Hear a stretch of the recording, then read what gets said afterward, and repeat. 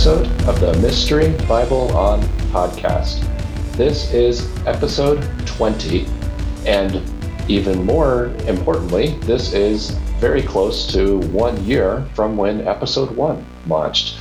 It's amazing to look back at the last year.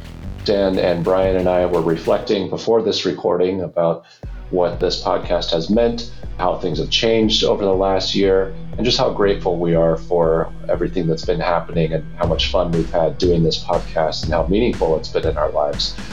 I know that the episodes have been a little slower coming out recently. In many ways, that's a positive thing because it means we've been really engaged and busy with other fun things and other meaningful teaching opportunities and that sort of stuff. Rest assured, we're still creating these podcasts. We're still engaged with the content. We're still glad you're here. We think about you guys often. We think about our audience. We think about next episodes. It's just been a little harder to get everybody in the same place to get the episodes done. But we enjoy it and we are happy when it does happen. And tonight is one of those nights. So tonight we're going to be picking up with some of the Timothy Alberino topics. I think we're going to talk a little bit about some current events and some things that we haven't really discussed for the last couple of episodes. Last time we talked about current events, I think was 2 episodes ago. Brian was not able to be on that one, so we want to give him a chance to share some of his thoughts. And Dan and I had talked about David Grush and some of the whistleblower things that were just hitting the air at that time. And the congressional reviews of those things hadn't happened yet. So there's a lot to cover there. And then we'll be jumping into Chapter 9 and probably getting through some of Chapter 10 of Birthright by Timothy Alberino. Always good material for worthwhile discussion. We hope you all enjoyed the last episode with Michael Kimmelman and the state of finance. I know that was a little outside of our normal vein, but I think it was relevant and helpful, and we did get some feedback that you all really enjoyed that. So we're glad you're here. We look forward to this upcoming conversation. We invite you to get comfortable and join us for what almost always becomes a 2-hour recording, but we'll see. We'll see what we've got in the tank for this one. I want to start by handing the mic over to Brian. And Brian, I think it's a good chance for you to share any thoughts on current events. I know there's been a lot developing. I know you've heard some of the things Dan and I have discussed. I'm sure you have some opinions on Grush. There are other fun topics out there like flying aliens in the jungles of Peru and Peruvian miners with jetpacks. And if you guys don't know what those are real things that are being talked about right now. And every day or every time one of these stories comes up, it's like, could this get any more bizarre? I think the answer is yes. I just don't know exactly how. So we've got Brian Brown, we've got Dan Rundio, you've got myself, Joel Geen. And we haven't had Brian much for the last couple of episodes. We want to hand the mic to him to kick it off with his rant on current events. Go for it, Brian. Hey, Joel. Thanks. Yeah, it has been pretty crazy. One of the things that I saw with interest was a website that was published by the Pentagon, and this is aaro.mil, www.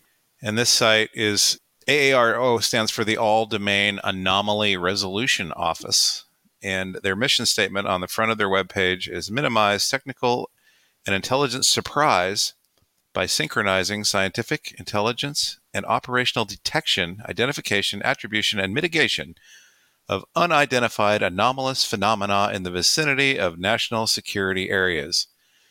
And all that boils down to we're going to put information in here about UFOs.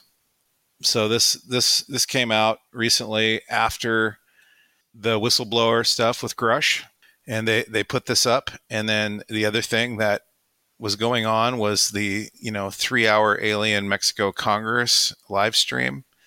I did not actually watch that yet myself, but it's interesting that another government agency just did a big push and got, I'm sure, a lot of viewers to watch them, and they had scientists that were talking about alien physiology and showing alien bodies and all this kind of stuff. And that hasn't gotten a lot of positive press, and even in the UFO community, there's a lot of people who think it was mostly kind of a hoax. And so then the thought that we have is, why did they put that out, when they put it out, and what is the purpose behind putting that out. Even a few episodes ago, we talked about the ceremonies and the things that went along with the opening of in CERN in for the, I believe, was it the Super Collider project, Joel? There were some of the opening ceremonies we talked about was for the Goddard Tunnel in Switzerland, but there was plenty of weirdness at CERN as well. But there was just a lot of really strange things that went on with that ceremony. There was a lot of allusion to, the old gods and all this kind of stuff. So it all kind of ties in this threefold strategy of the UFO phenomenon and extraterrestrials being part of the worldview that, disproves in some people's minds any kind of religious take on the universe with a creator and a creation of humans being, or Earth being preeminent.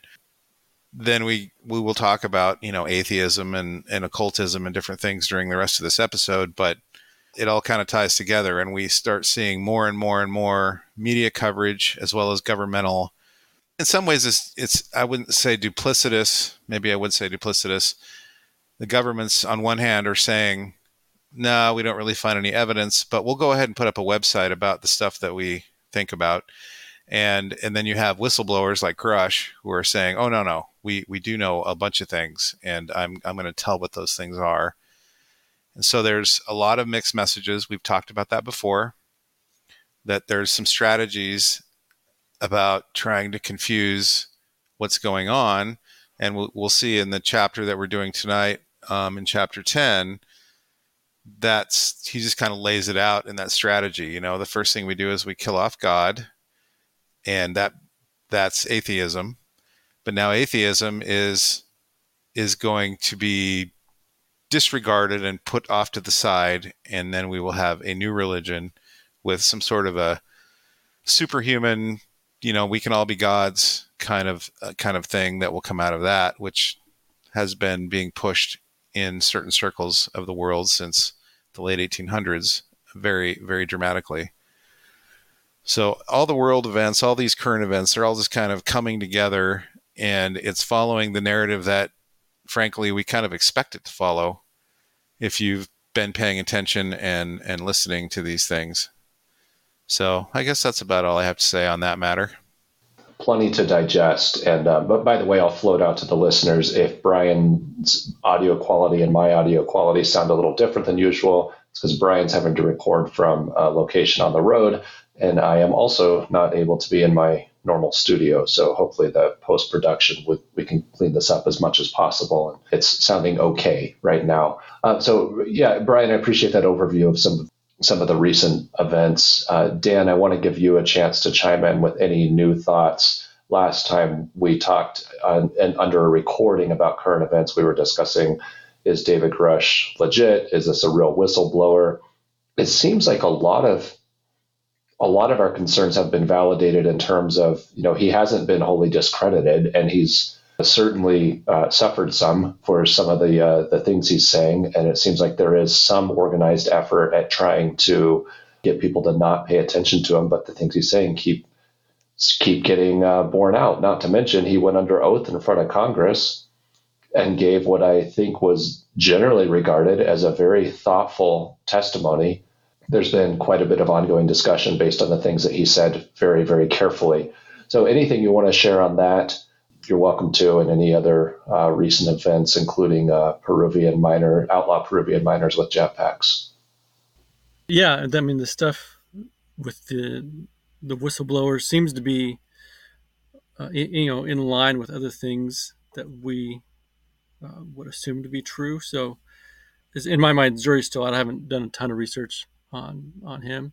The Peruvian miner thing, that story just seems crazy. If there's really miners in Peru that are being issued awesome jetpacks that don't really seem to be able to exist with our current technology, then I want to go get a job in Peru as a miner. I've always wanted an awesome jetpack. You and me both. Dan, can you, for those people which is probably most people listening to this, who are going, what on earth are they talking about? Can you give any context on what this story, it's out there, but what's going on with that story? Why are people even talking about Peruvian miners and the possibility of awesome jetpacks? Yeah. So if you look, you can find videos on it.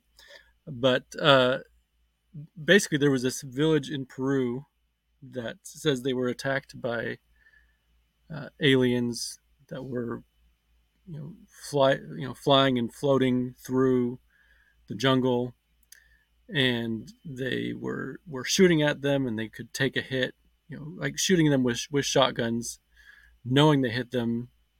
They were also bulletproof miners. So they were convinced they were aliens, that they were abducting people and causing problems. They called for the Navy to come. The Peruvian Navy did come and, did an investigation. And the official line out of Peru, the Peruvian government, is that these were illegal miners with jetpacks that were trying to scare the villagers so that they could, get the gold out of the rivers in their areas. So everything about this story is just amazing, and I want to say this sensitively because our heart goes out to the Peruvian miners, or sorry, not the Peruvian miners, but the Peruvian villagers. I don't think there are any Peruvian miners in this story. That's just the official government byline, and I don't think that the Peruvian miners have jetpacks. But it is fun to say, and I want a bumper sticker that says sharks with laser beams and Peruvian miners with jetpacks, or something along those lines. What's sad is that the villagers in this remote portion of Peru have suffered, and there have been injuries and people missing.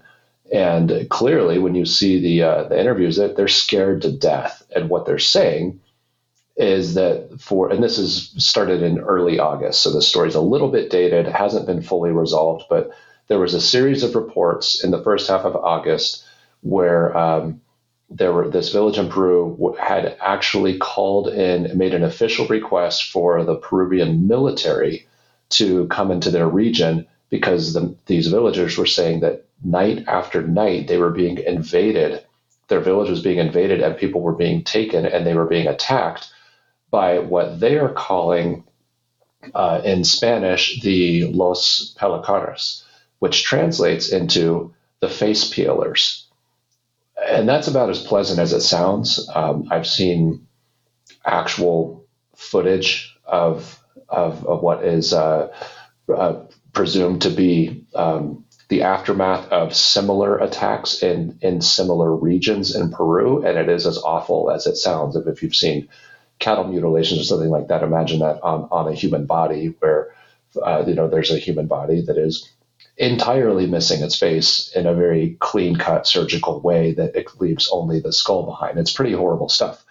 And so that's been an ongoing legend in this area, that there are beings that if you're not careful, and if you're in the wrong place at the wrong time here in the Amazon jungle, then one of the things you need to worry about, in addition to everything else you need to worry about in the Amazon jungle, are the Los Pelacares.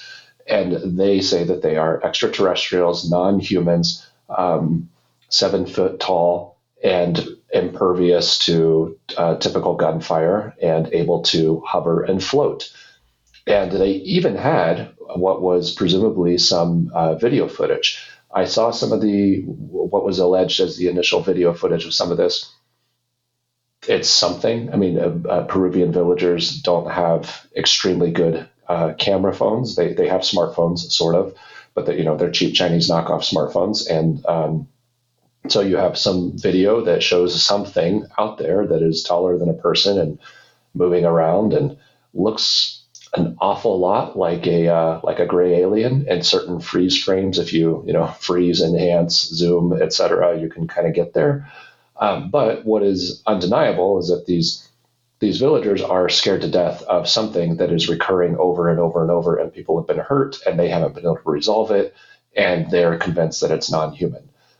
The official government byline was, you know how miners sometimes like to chase native people off the lands in order to scatter them for mining rights. These are Peruvian miners who have been issued jetpacks who are floating through the night silently to attack these miners. I don't think anybody actually, or he's floating through the night to attack these villagers. I don't think anybody actually believes it's Peruvian miners, and not anybody who's really familiar with the situation of the story.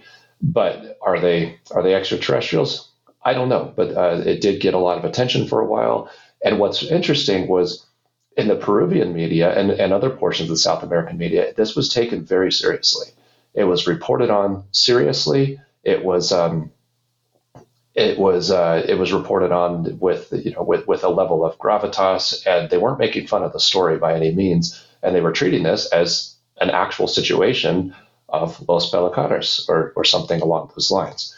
Couple that with a day or two ago, the Mexican government having a 3-hour live stream hearing, as Brian mentioned, where they're displaying what they are alleging to be actual alien or mummified alien bodies from Nazca regions in Peru. So Peru keeps coming back into this. Now, for those of you who don't follow ufology, the history of it, there's a tremendous amount of activity and reports that come out of South America, especially Mexico, Brazil, Peru.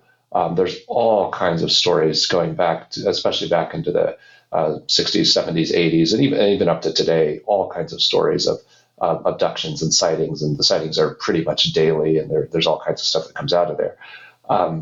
As far as so they're taking it seriously, and it's becoming culturally normal for news outlets and even the Mexican government to give a platform to these things. Now, when it comes to the Mexican government's platform that they gave a couple of days ago, I think that some of the people they included on that platform are unfortunately should not have been included, and I don't think those alien bodies are legitimate. They just look way too much like ET.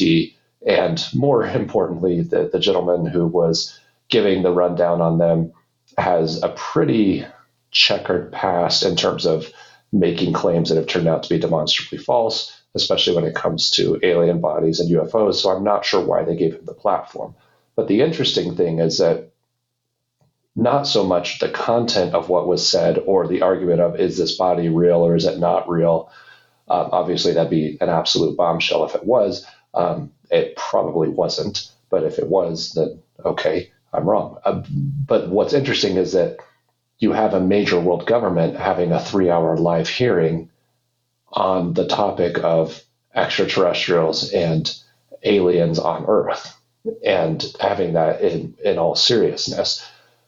So the question is, well, is this part of a larger coordinated effort to try and spin a narrative? Is it trying to normalize the conversation without really letting any meaningful information slip? Is it some part of some bigger psyop? Was the Mexican government put up to this? And the answer to all those questions is who knows? I don't know. I don't think it's quite what it appeared to be on the surface, but it's something that wouldn't have happened 10 years ago. And Brian, let me know if you agree or disagree with that, but I just don't feel like 10 years ago there were countries having major hearings on these things and presuming to show alien bodies on live television.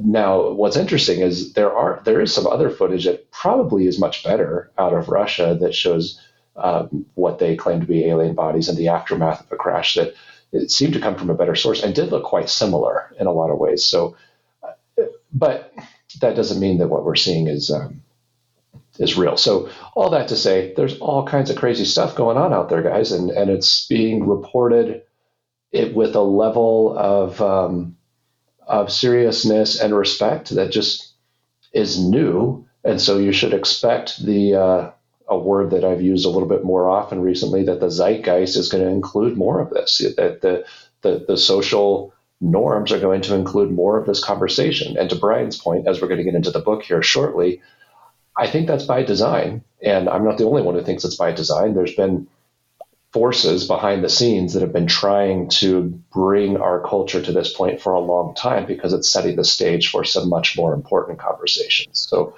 Brian, feel free to react. Yeah, I agree that 10 years ago, this wouldn't have happened. I mean, the biggest thing that happened over the course of many years in the United States was the Air Force's Project Blue Book, where they ostensibly went out and investigated UFO sightings and generated a large report.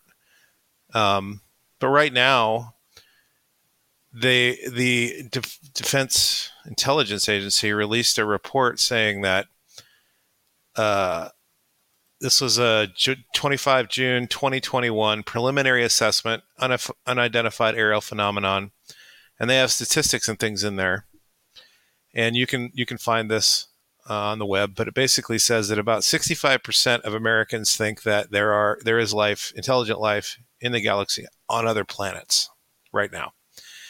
And that about 51% of people feel that sightings, abduction stories, and things like that are just further proof that this is happening. But most people do not see it as any kind of a national security threat to the United States, which seems very odd to me, that you have a majority of people believing there's life on other planets. They believe that half of them believe that they are present on the Earth with advanced technologies, and that abductions and sightings are happening, but it's not a threat. And I think that actually ties in and is what you would expect the narrative to say. You would expect the narrative to say, we're not alone. There's no gods. Evolution is true. And, these beings are around, but, it's fine. They'll probably help us, kind of a thing. So to me, these reports that are coming out of, like I said, this is the Office of the Director of National Intelligence that put out this report in June of 2021. Okay, so that's not this year. That's a couple of years ago. And a lot of these things get released and they get fly under the radar, but they are getting put out there. And that's giving more official credence to the idea that there is something to all of this. At the same time, they're saying, no, everybody's crazy. These are mass hallucinations. These things aren't happening. We don't have any spacecraft. We don't have any alien bodies. You can't believe the Navy pilots over the last 100 years who have seen all of these things. On and on and on. So they're literally saying two polar opposite narratives at the same time. Yeah, and it's similar, and not just on whether or not it exists, but also on whether or not it's a threat. You have some groups out there saying, oh, this is very much a threat, and some official defense groups absolutely saying this is a threat. It gets them funding and attention and puts them in a spotlight. And then you have other groups releasing reports saying, oh, there might be something, but it's clearly no big deal, which I think is a very hard argument to make when you look at some of the very best and most documented UFO cases have involved, nuclear missiles and stuff like that. So you think that should be kind of a big deal. That book on Jack Parsons, the Strange Alien book. Yeah.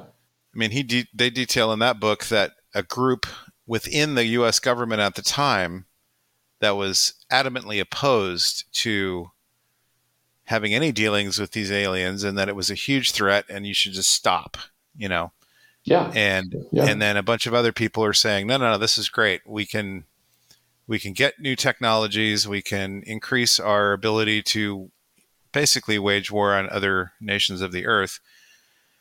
And we can use them for what they can give us, and we'll be fine. So obviously, there's a lot of people who say that's all mythology, essentially. It's all made up. But the people that are writing these books, the people that have testified in various times in Congress, all through the 50s, 60s, 70s, 80s, 90s, 2000, all the way up, because there have been a lot of hearings over the years in Congress that were not reported on very widely or at all. But all the records are still available. And through the Freedom of Information Act, a lot of UFO researchers have been able to get this material and whatever subject matter that has been declassified from these meetings is available to them. And we're talking hundreds of thousands of pages of documents that people have spent their entire life going through these things and looking at them. So there's a lot of information that has been put out by the United States government, by the Canadian government, by other governments that the normal person isn't going to hear about. They're not going to read about it. They're not going to know what's what or why's why. So I would say that to make a conclusion that it's all bunk is probably pretty naive. But also to say that the narrative that it is, evolution in the universe creating all these different races that all happen to be intelligent at the same time, and most of them are capable of interstellar travel, also seems a bit out there, if that makes any sense. Yeah. And for those who aren't familiar with Jack Parsons, the book Strange Angel is a biography of Jack Parsons. Jack Parsons is the founder of modern rocketry and jet propulsion in the U.S. And he was, I don't know if you could really use the term necessarily Satanist, but definitely an occultist. He was a huge occultist, and he blew himself up, like allegedly doing strange experiments. Well, yeah, his building, his house and his lab burned down under strange circumstances, for sure. He and several other key people kind of simultaneously blew up after something called the Babylon working, which is an occult ritual that was supposed to open a portal. And that all happened immediately prior to the Roswell incident in 1947. Well, it also happened immediately prior to a lot of UFO sightings that were documented. That, like, there were definitely sightings documented before that and have been for a long time. But the frequency of it after that working, the Babylon working, just dramatically increased. Absolutely. And the other reasons why it might be interesting for people to be familiar with Jack Parsons is he was a student of Aleister Crowley, whom we'll be talking about tonight, who was one of the most open, Satanists in history. And he, not just a student, but like a personal connection of Aleister Crowley, as well as being a close friend with L. Ron Hubbard, who later went on to found Scientology, which includes a lot of aliens and extraterrestrial beings. So all these things kind of tend to collide, and they come back to these high levels of government contracts and research and breakthroughs in technology that seem to also go hand in hand with occult workings. And it's not just, so-and-so dabbled in the occult and had a Ouija board. Jack Parsons and his entire circle of friends were avowed occultists and dedicated huge amounts of time and energy and resources and credited a lot of their knowledge and breakthroughs with these kinds of things. So certainly interesting. So speaking of all of those colliding topics, let's get into the conversation with Birthright, just to get people a little bit back up to speed. And let's talk a little bit about the Chapter 9 section of Birthright, because Dan and I were able to cover some of this without Brian, and this chapter is called Atlantis Rising, and it's really about the concept of a pre-flood civilization and what was going on in this pre-flood civilization. And it talks about catastrophism and the thrust of the chapter. Chapter 9 is a long and complex chapter, but what it gets to is this idea that there's a return in the end times to something that was similar to the pre-flood times, and that is a super or hybrid or golden race or some combination of those things that was known and present and active before Noah, and that those concepts were immortalized in human mythology. And so some of the old ancient human myths are trying to preserve, and what they're calling gods were actually these super beings that were around and active in these more Nephilimic times, and that there's a lot of truth to those ancient myths if you know how to look at them correctly, and that those stories are actually preserving some reality that was there.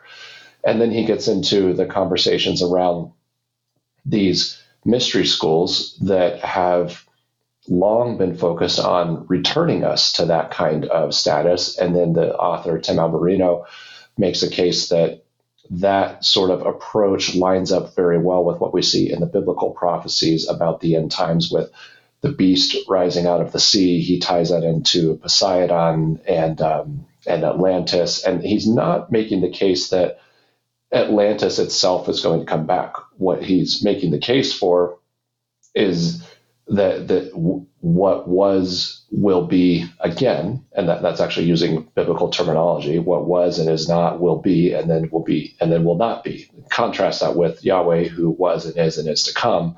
Revelation talks about the beast that was and then was not, and then briefly will be again, and he ties those things together. So while I've stumbled through some of that and tried to give some of the broad strokes without taking away any thunder, Brian, if you want to give some thoughts or ideas on chapter 9 and some of your commentary on this, because Dan and I were able to share some of this on previous episodes. Yeah. Part of the super interesting thing to me is the historical record that we have from the Greeks and Egypt and other places related to this talk about the fact that there were 10 kings in Atlantis. So then I want to go all the way back to an early episode when we were talking about the Mesopotamian worldview with Dr. Heiser and all of that. And you have the Babylonian writings, which we have now, and they've been thoroughly translated and studied. And they give a lineage of kings, and there are 10 of them that are pre-flood kings. So these numbers, they'll line up with each other as it being a pre-flood civilization. And you get from multiple sources the same number of these kings. And in the Babylonian tradition, you had angelic beings that were called Apkallu. And then after the flood, they were still called Apkallu, but they were half angelic. So they were hybrids at this point. And they were still continuing to do the same things, being the cultural heroes of the Babylonians and providing them with knowledge about pharmacology and astronomy and astrology and sorcery and warfare and metallurgy, all of those kind of things. And Alberino hits those things multiple times within this book in terms of continuing to go back and hammer that point that the Watchers and the fall of the Watchers and these beings were providing all of this information to mankind in order to gain their support, essentially, gain their worship, and teach them for their own purposes and their own ends. And the Atlantean stories that we have preserved as well, they line up in a lot of very specific details in terms of the makeup of the Atlantean Empire and the technology of the Atlantean Empire and the ability of them to subjugate anybody who came against them, and that they were wiped out through a giant cataclysmic flood or cataclysmic, geological event that destroyed their world. And to me, just the fact that Alberino brings in these different points, and then we can go back to other scholars and also tie in their reflections on things that they have studied and read. It's a very compelling story. It's a very compelling set of ideas that seems to have a great deal of support from history that we found, and a lot of the quote unquote history that we found has been like the Dead Sea Scrolls and the Babylonian writings, the Akkadian writings, and all of these things that have came to light essentially in the 20th century. And then people were able to finally translate them. So before the 20th century, in the early to mid 20th century, none of this information was available.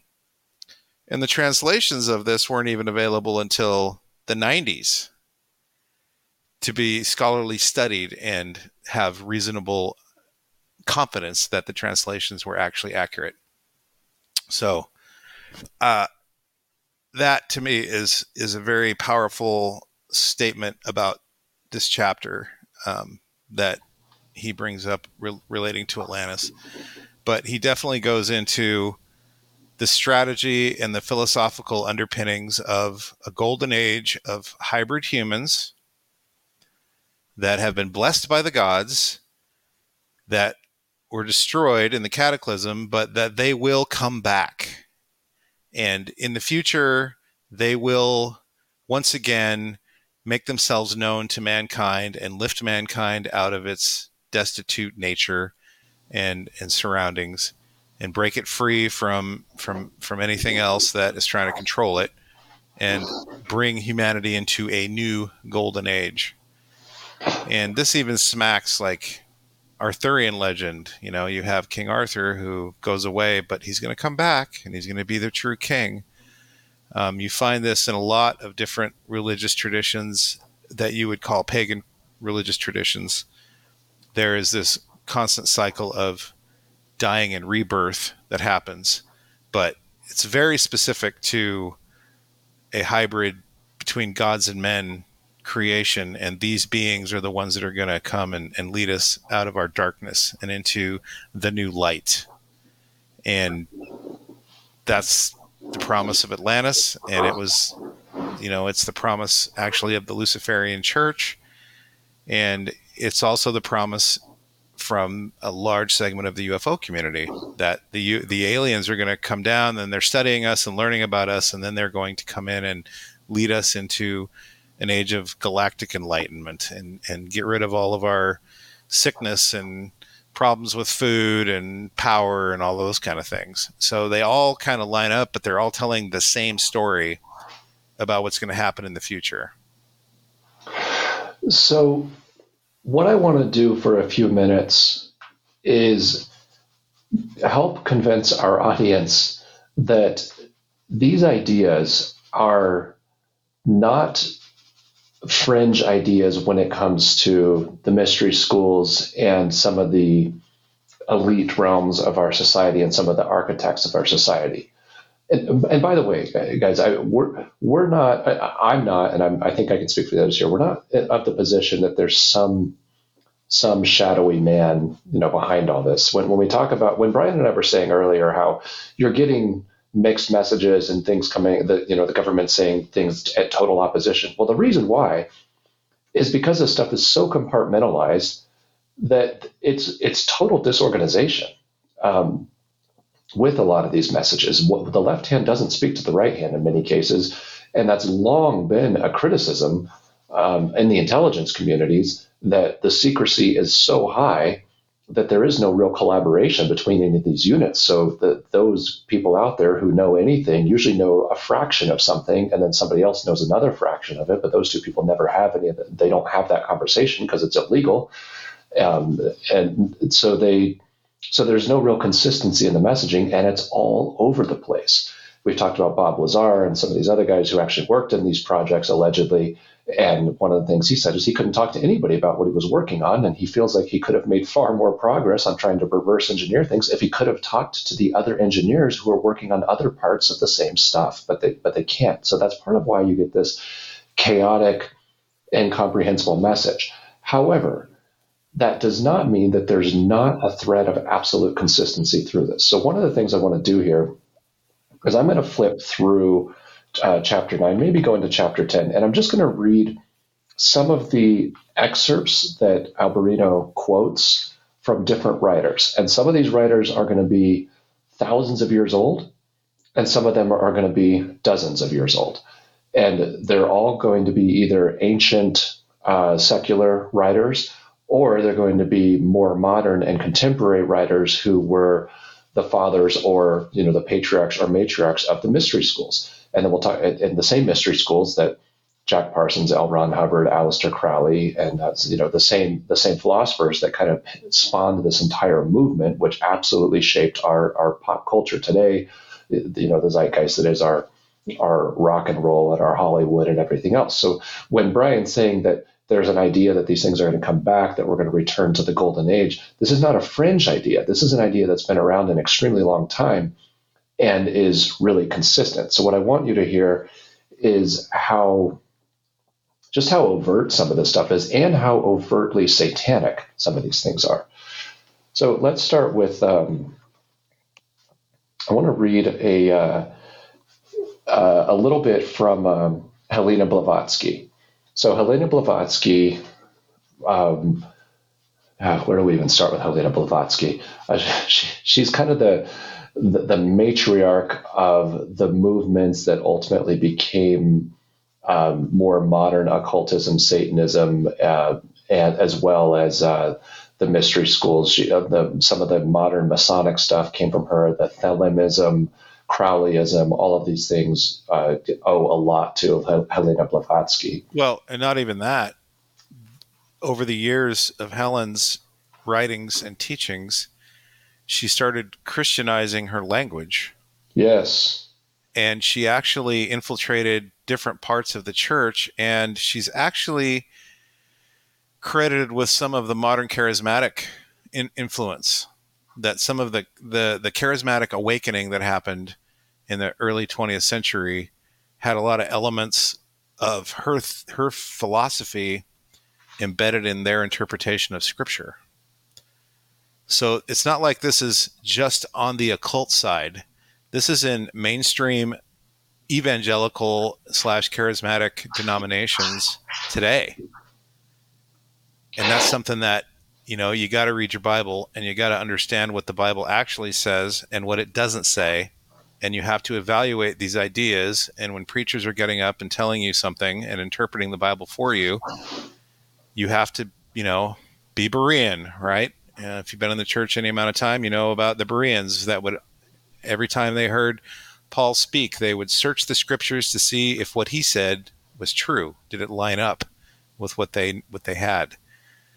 So that's more insidious in Christianity, but it's also part of this same conversation. So just don't forget that. Well, it's absolutely true, and thank you for bringing that up, because it actually helps understand the inversion of the language in some of these quotes that I'm going to read, because you'll get them referring to the Christ. Well, they're not talking about Jesus Christ. They're talking about a completely different Christ, which is really the Antichrist. And they're not claiming to be talking about Jesus Christ of Scripture. What they're doing is they're co-opting language to make it sound like they're aligning with Christian values, but what they're describing is not of Christian values in any way. So the first quote I'm going to read is just a quote from Manly P. Hall. Manly P. Hall was one of the great Masonic writers, shaped modern Masonic thought and philosophy, so the Freemasons. So he's a big deal in Freemasonry. And this quote is just him describing Atlantis, which was described by Plato back in the day. And what you'll notice is how he describes this as being this wonderful thing. It says, the Critias first described in the blessed state of the Atlantean people under the benevolent rulership of 10 kings were bound together in a league.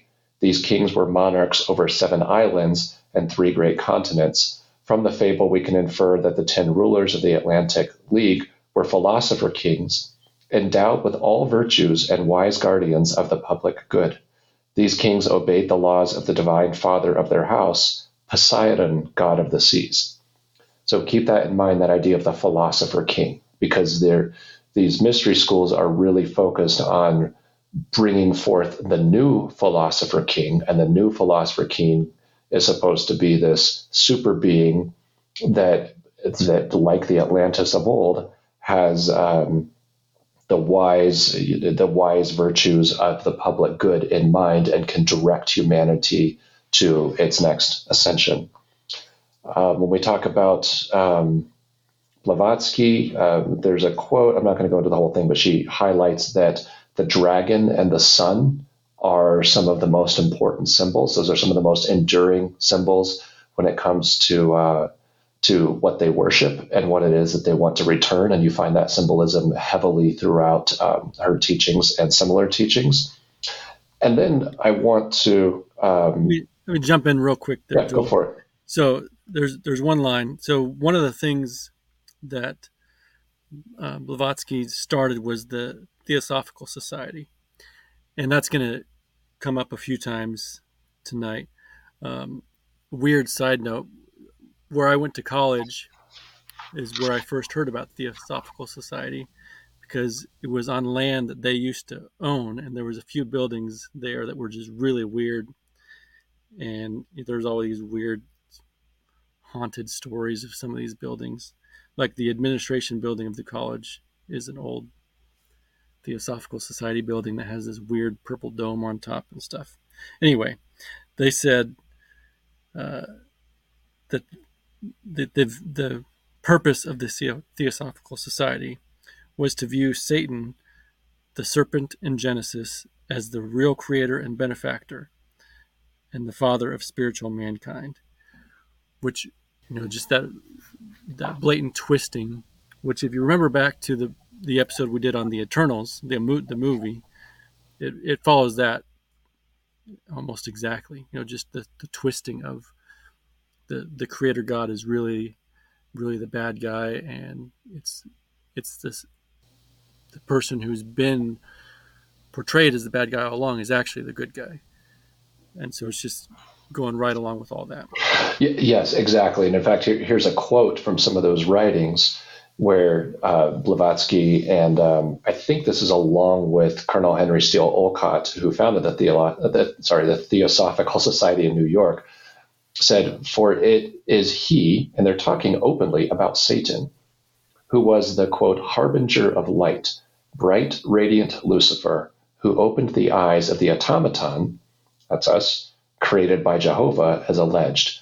And he who was the first to whisper, 'In the day ye eat thereof, ye shall be as Elohim, knowing good and evil,' can only be regarded in the light of a savior. An adversary to Jehovah, the personating spirit, he still remains in esoteric truth the ever-loving messenger, the angel, the seraphim, and the cherubim who both knew well and loved still more, and who conferred on us spiritual instead of physical immortality, the latter a kind of static immortality that would have transformed man into an undying, wandering Jew." Now, all those terms mean a lot. And by the way, when you read these old theosophical writings, and there's a lot of gibberish, and it's very, very thick writing in a lot of these cases, but what they're saying very openly right there is Satan's the good guy. He's the one who had the best interest of humanity in mind. The creator was the bad guy. The creator created man as this pathetic creature, and Satan was the one who actually enlightened man and turned him into, prevented him from becoming this pathetic creature. So they're saying you view Satan as the savior. So if you think that we're being paranoid when we say, hey, the roots of this stuff are satanic and of Luciferian origins, they absolutely are, and they're actually openly of Luciferian origins and openly of agendas where they want to return these things to this old age, where they see satanic infused beings as being the light bringers and the saviors of humanity. I'm going to read a quote. First of all, I'll pause there. Said Brian or Dan, if you have anything to add, go ahead. I just wanted to say that the motto of the Church of Satan is, "There is no God above the truth." And they're essentially saying that, they know truth, and that their God is bringing truth in opposition to the Christian God, and that there is no God above that. So you can throw off any worship of anyone else and essentially just worship the truth, whatever that means. But I just want to throw that out there. Whatever it is, it's not the truth that Jesus means when he says, "I am the truth." That's not at all what they're talking about. Here's an interesting quote from Virgil. Virgil was a big deal before Christ. I think that the generation or so before Christ. He was in the Roman region. I know Paul. I've been studying up on Paul because I've been teaching some on the end of Acts and Paul and his road on the Via Appia up to Rome after his trials in Jerusalem would have passed by a monument to Virgil. And Virgil is quoting a sibylline oracle. And what you're going to hear is this hope that this new hybrid child will be born that will be the Savior. So this is going back before Christ, going back the hope for the Savior. But when you hear it described, this is not the Savior being the Messiah that takes away the sins of the world. No, this is a Savior of this hybrid demigod from these old gods that will come back. And a lot of modern occultic thought and mystery school thought leans on these kinds of ideas. So this is a Virgil. Now the last age by Cumea's Sibyl sung has come and gone, and the majestic roll of circling centuries begins anew. Justice returns old Saturn's reign, with a new breed of men sent down from heaven. Only do thou at the boy's birth in whom the iron shall cease, the golden race arise. Befriend him, chaste Lucina, 'tis thine own Apollo reigns. He shall receive the life of gods, and see heroes with gods commingling, and himself be seen of them, and with his father's worth reign o'er a world at peace. Assume thy greatness, for the time draws nigh, dear child of the gods, great progeny of Jove, that's Jupiter, and how it totters the world's orbed might, earth and wide ocean, and the vault profound, all see enraptured of the coming time. So when we read these things, and you read Herodotus, similarly, Herodotus said, here's a quote from Herodotus Inquiries, Book 2, the rulers in Egypt were gods settled with human beings, and one of them on each and every occasion was the Lord, and Horus, that's Horus, the son of Osiris, was the last to be king there, whom the Greeks name Apollo. What we're talking about is this idea, going back to these very ancient philosophers, that the future of humanity, the ascension of humanity, lies within the return of these old hybrid god beings who came down from above and had hybrid offspring, and that what we think are evil gods from a Christian perspective, they're saying are the good gods, and they're saying it very openly. And the modern mystery schools do not refute that. Here's a quote from. Well, one other thing to throw in there, Joel. Yep. That the poem by Virgil that you just read that excerpt from. He also points out in the book that is where that poem is where the phrase "New World Order" comes from. Yes, thank you. Very good point. That's right. So yeah, he talks about the New Which World is, Order. Okay, Novus Ordo Seclorum, which is on your money. Yes, it is. Well, and that is the phrase that Virgil used, Novus Ordo Seclorum, which is Latin.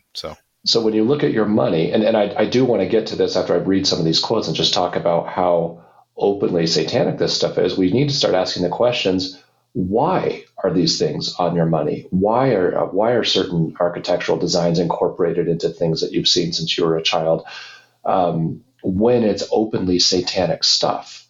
So here's another quote, and this is by Albert Pike, Morals and Dogma, which is the ancient and accepted Scottish rite of Freemasonry.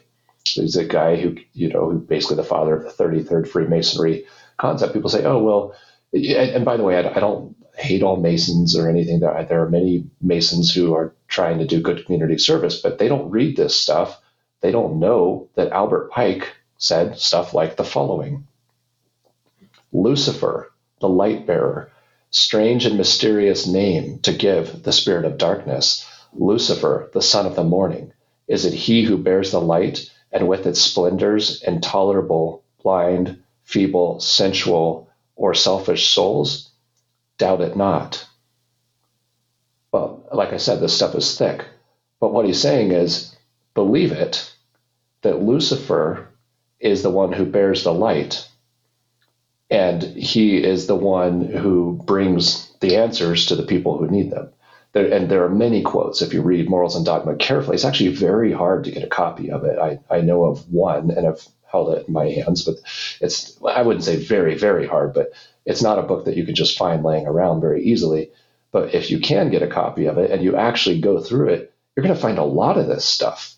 where it says, really, Lucifer's the one we're after. And then it kind of tries to couch it back into language that makes it sound Christian.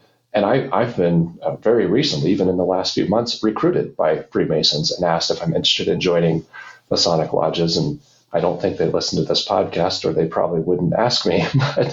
but and a lot of these people, when I say no, I'm not really into that. There's some really dark ideas there. They're completely ignorant of it. They're nice people who are saying, oh, well, I think you'd really like it. Like, no, I don't think that you want me there.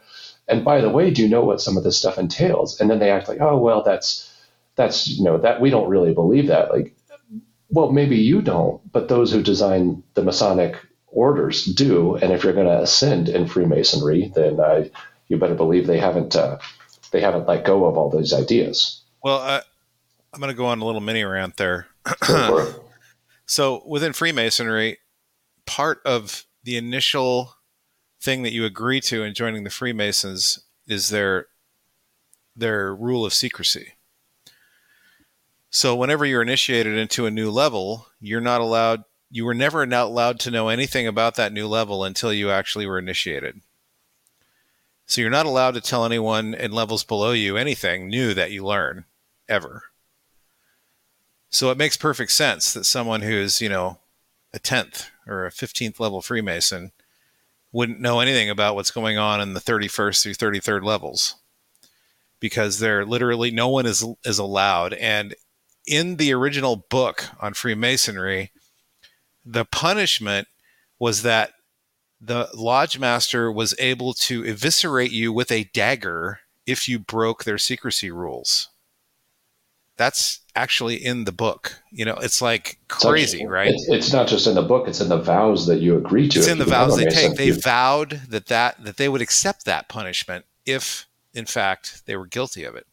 And this exact same argument from people, and we can talk about major religions on the planet. You can talk about Catholicism. You can talk about Mormonism. You can talk about whatever you want. And what you're going to find is that there are many beliefs within the system that we find kind of anathema today in general as a society. And the members don't really know about it. And when you confront them, they're like, well, we don't really believe that. And it's basically being ignorant of what they signed up to be part of. And I have very little tolerance for that idea. If someone points out to me something that's going on, for example, in my church, my response should be, okay, let me look into this. And if in fact this is happening, whatever this bad thing is, then I'm going to be the first one to stand up and try to stamp it out and say, no, this is not a thing. And if I'm unable to do that, then I need to part ways and go in a different direction, rather than pretend that this stuff isn't happening or that ignorance is actually an excuse, because everyone knows the phrase, ignorance is no excuse. So there's a little mini rant for you. And there's a lot of organizations on this planet that engage in this same thing with their rank and file members that just don't want to learn what they actually signed up for. Well, a very good example of that, we're talking about Theosophy, which paved the way for a lot of horrible concepts, including eugenics. And Margaret Sanger, the founder of Planned Parenthood, was a Theosophist. But when you talk to people today who work for Planned Parenthood, and I've had this conversation, I've said, I really have a hard time with that organization, regardless of where you stand politically on the idea of pro-life, pro-choice. By the way, just very plainly, I think abortion is an absolutely horrible thing, and I don't support it in any way. And I do believe it's the taking of an innocent life. But having a conversation with somebody who is not ready to go there with that conversation yet, just talking about the organization of Planned Parenthood, I said, the origins of this organization are pretty dark. Some of the beliefs of Margaret Sanger have never been denounced. And she was openly racist and openly talked about lesser human beings and wanting to eradicate them through the abortion process. And she was a theosophist and an occultist. And you see these people, they just kind of blink at you exactly as Brian's describing, like, well, we don't really believe that. Like, Well, you're taking a paycheck from an organization that does. So it's there. And at some point, you got to have some responsibility for what it is that you're supporting. Um, so continuing on with some of these beliefs, I want to quote Alice Bailey, who was a disciple of Helena Blavatsky. And Alice Bailey wrote in a book called The Reappearance of Christ, and this is where they really shifted this language to talk about Christ and really what they're describing as the Antichrist and naming it as Christ. And this was in 1948, and it was published by Lucius Publishing, formerly known as Lucifer Publishing. Here's a couple of quotes that just go on to support exactly what we've been saying. This will indicate a return to the situation which existed in the Atlantean days when, to use biblical symbology, God himself walked among men. Remember, that's not what Virgil said. Virgil said that the gods walked among men and commingled with men. And the members of the spiritual hierarchy were openly guiding and directing the affairs of humanity as man's innate freedom permitted. Now, in the immediate future, this will happen again. The masters will walk openly among men. The Christ, who is Apollo, and by her reasoning, will reappear in physical appearance, and the ancient mysteries will be restored. The ancient landmarks will again be recognized, those landmarks which Masonry has so earnestly preserved and which have hitherto securely embalmed in the Masonic rituals, waiting the days of restoration and resurrection. Here's a continuing on through there.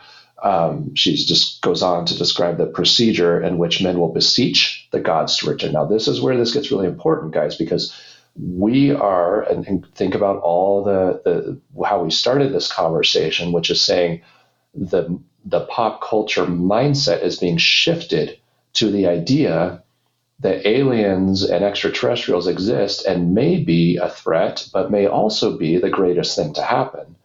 And the whole shift here, and when we say this idea that this should be embraced, what I'm trying to show you is going all the way back to 1948, then this has been, in fact, the next quote I'm reading is actually from 1944. This has been openly the plan. So listen carefully. This new invocative work will be the keynote of a coming world religion and will fall into two parts. There will be the invocative work of the masses of the people everywhere, trained by the spiritually minded people of the world, working in the churches whenever possible under an enlightened clergy.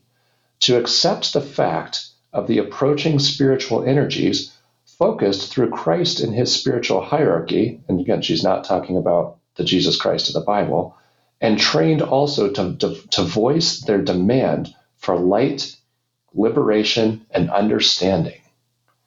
There will also be the skilled work of invocation as practiced by those who have trained their minds through right meditation, who know the potency of formulas, mantras, and invocations, and who work consciously. They will increasingly use certain great formulas of words, which will later be given to the race, just as the Lord's Prayer was given by Christ, and the new invocation has been given out for use at this time by the capital H hierarchy.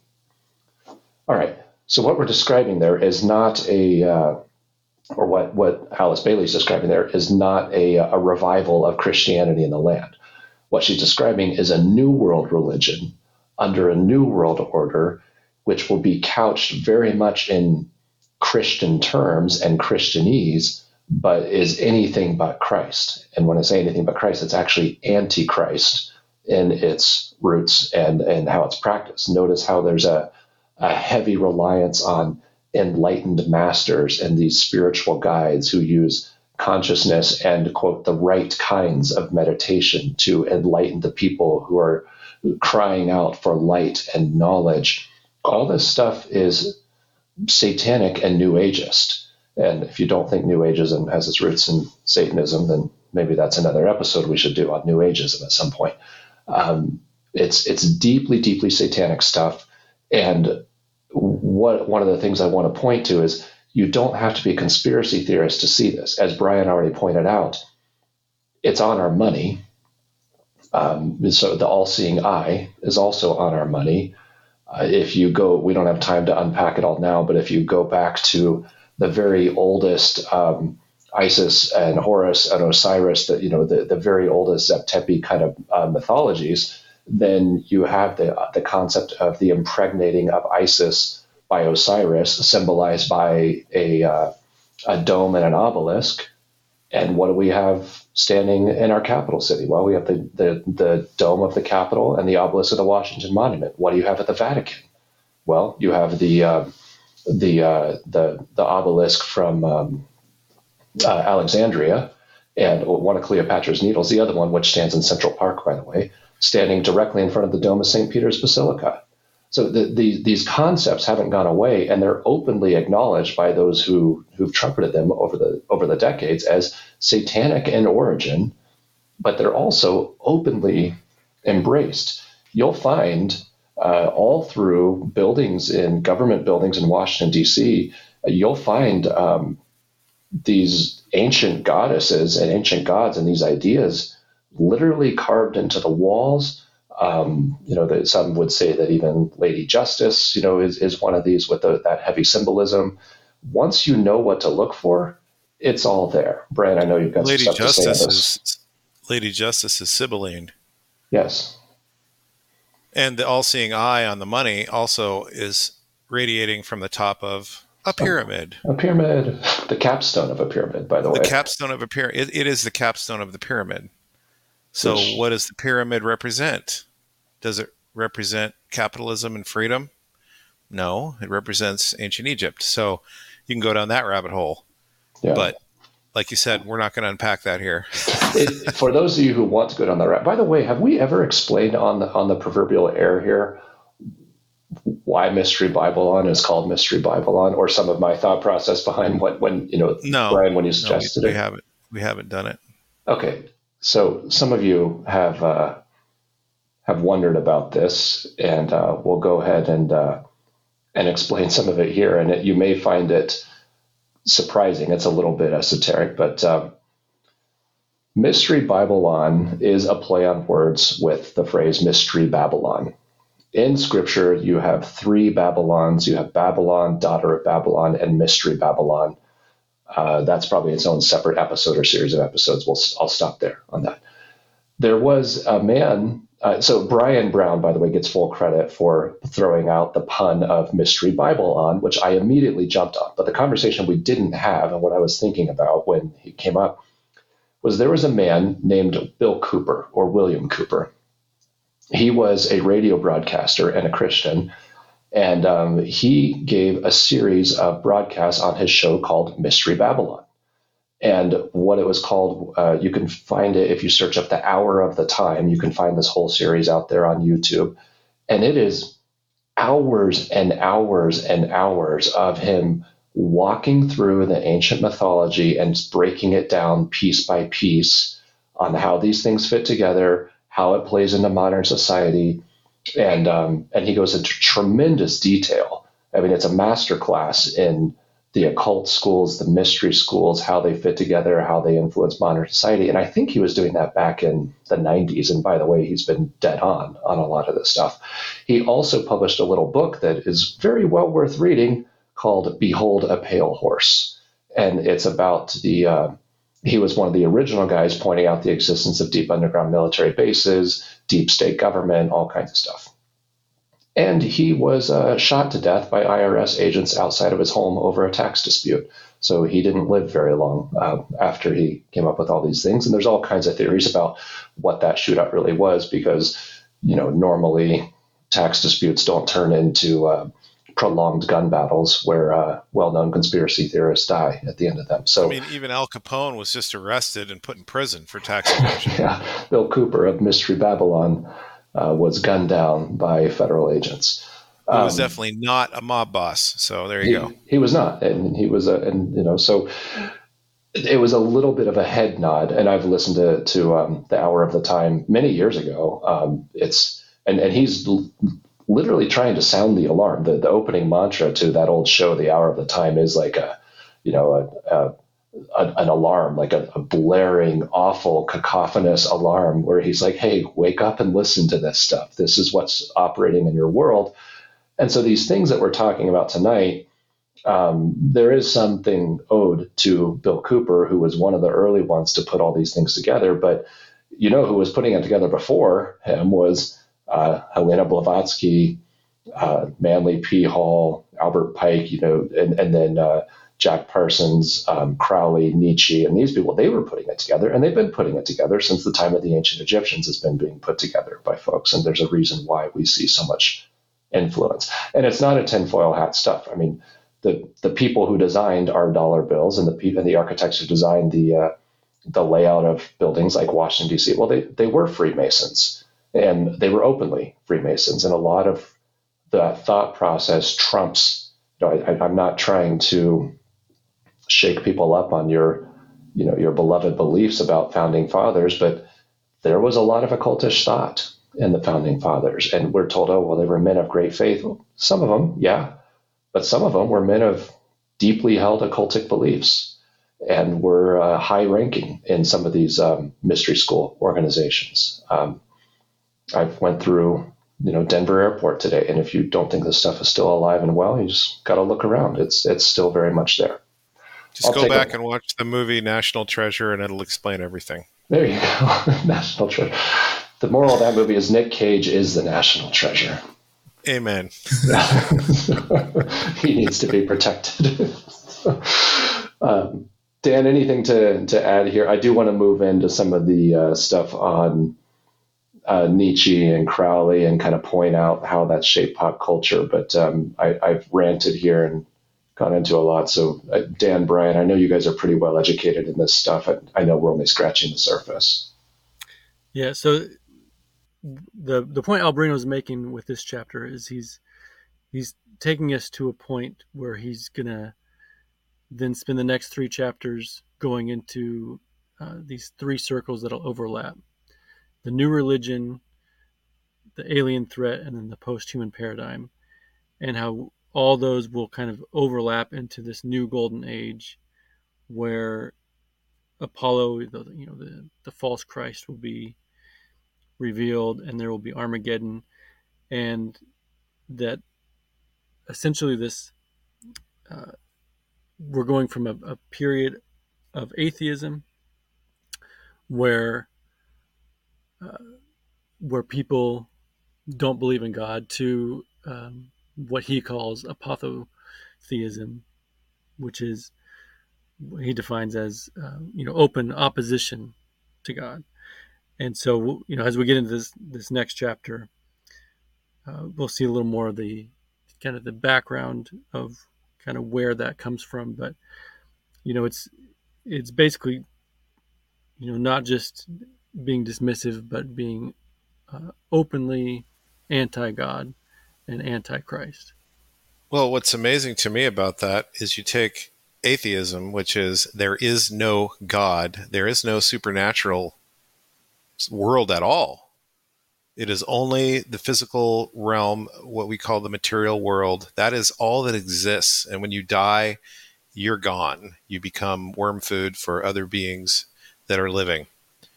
So no God whatsoever, to, oh no, there's a God and we hate him. And we're gonna worship some other God because we don't like that one. It's startling in the reversal of understandings and ideas.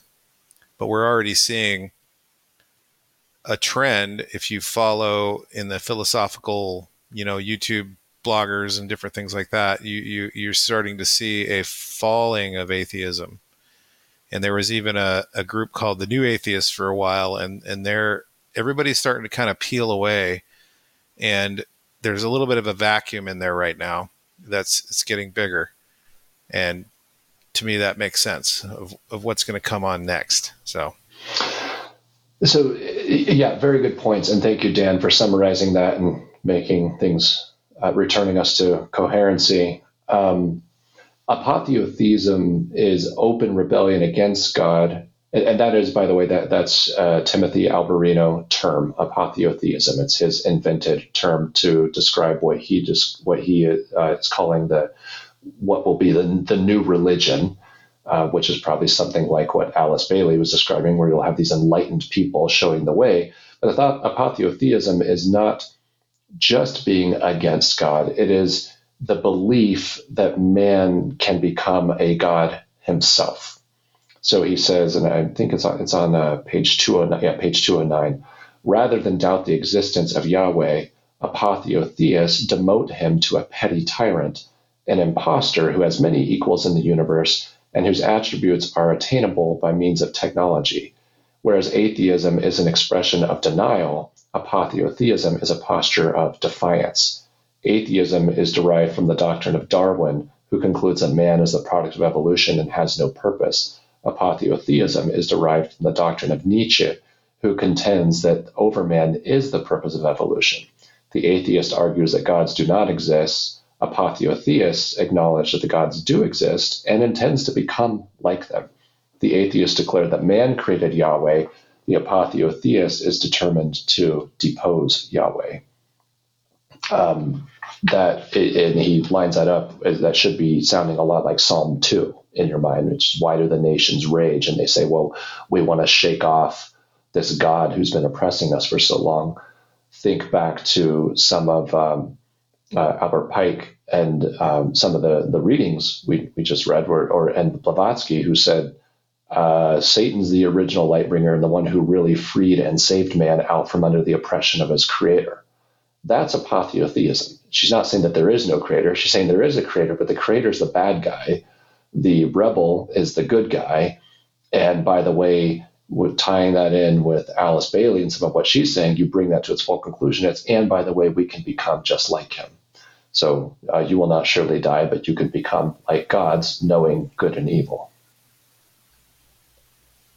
Well, and Go ahead. Previously in the chapter, there is a quote from Aiwass. He's talking about Nietzsche and his writings with the character Zarathustra and the things that he was talking about. And one of the quotes is, I am in a secret fourfold world, the blasphemy against all gods of men. Curse them. So it's not, they're equal opportunity haters, essentially. Curse them with my hawk's head, okay, because Horus is, Crowley was supposedly going to be the avatar of Horus, and he was going to enlighten people. And his wife at the time, Rose, was going to be the Scarlet Woman, who was going to be his consort. With my hawk's head, I peck at the eyes of Jesus as he hangs upon the cross. I flap my wings in the face of Mohammed and blind him. With my claws, I tear out the flesh of the Indian and the Buddhist, Mongol and Din.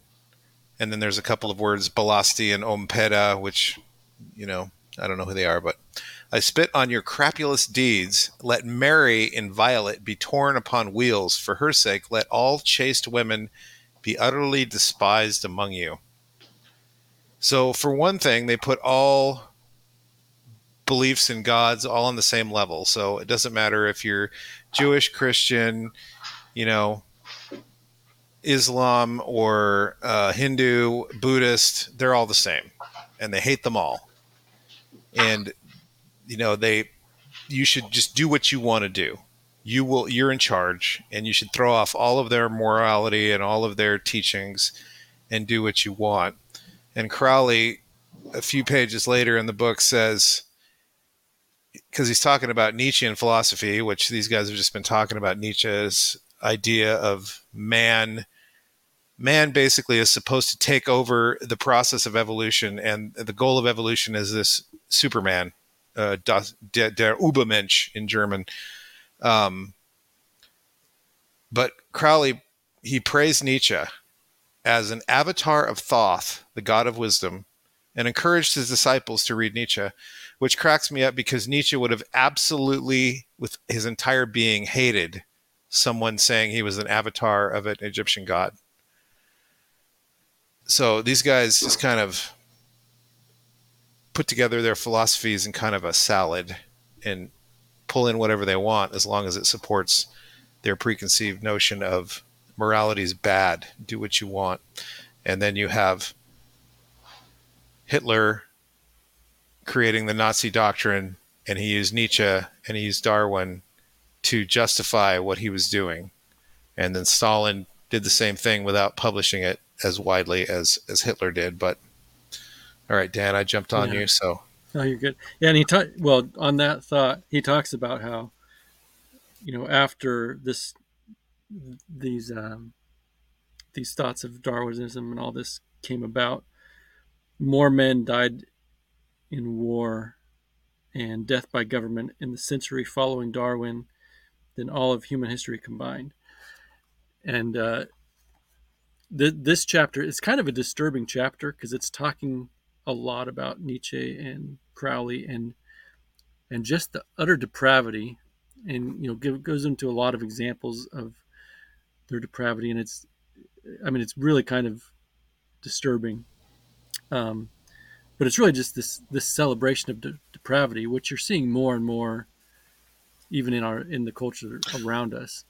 yeah, and under socialist and communist regimes in the 20th century, over 100 million people died.